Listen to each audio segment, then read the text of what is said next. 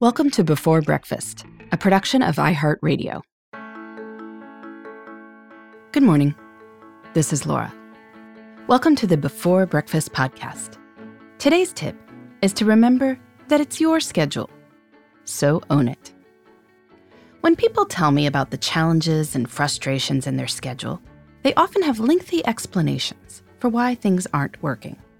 You see, I can't get anything done because my day is chopped up with meetings. Or, I can't take up painting again, which I used to love, because the only time I have to myself is after my kids are in bed, and then I'm exhausted. Or how about this one? I really want to exercise on Saturdays, but my in-laws come over in the morning, and by the time we say goodbye, it's too hot to go for a run. We all have our stories, reasons that our schedule isn't working. Sometimes it feels like these rules and obligations are carved in stone. But they're probably not. It's your schedule.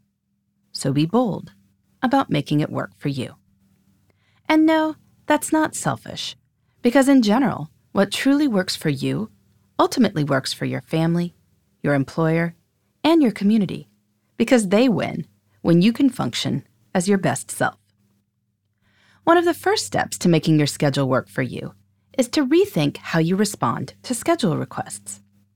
Sometimes people feel obligated to accept a work or social appointment at whatever time is offered, even if the time is difficult. The thinking is that if there's no actual conflict, well, there's no good reason to refuse an offered time. Guess what? You can rethink this notion. You do want to be considerate of others' schedules, but that doesn't mean saying yes to a time just because you are, technically, free. For instance, if a friend suggests talking on Friday night at 9 p.m. after her kids go to bed, but you hope to relax with your partner then, it's okay to suggest a weekday after her kids' bedtime instead, and see what she says. If a colleague proposes a meeting at 10 o'clock, but you were planning to buckle down on a big project then, it's okay to ask if he'd be available in the afternoon. And just because you usually do something at a certain time doesn't mean you have to do this forever. Perhaps our aspiring runners' relatives would be happy to come over a little later and get an update about the morning run. The people who want to spend time with you for professional or personal reasons generally want the best for you. They are not out to hijack your schedule. They may have more flexibility in their own schedules than you assume.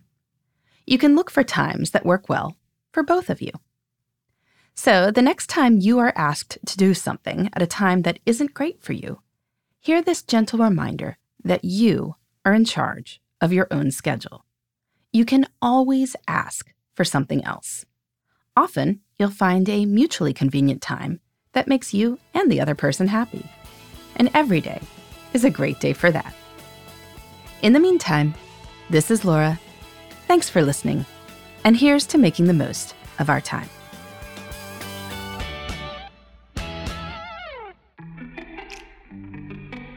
Hey everybody, I'd love to hear from you.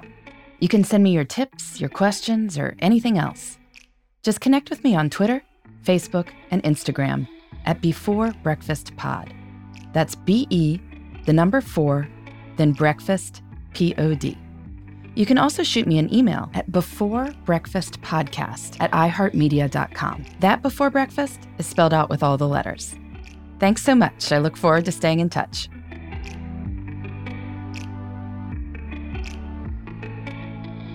Before Breakfast is a production of iHeartRadio. For more podcasts from iHeartRadio, visit the iHeartRadio app, Apple Podcasts, or wherever you listen to your favorite shows.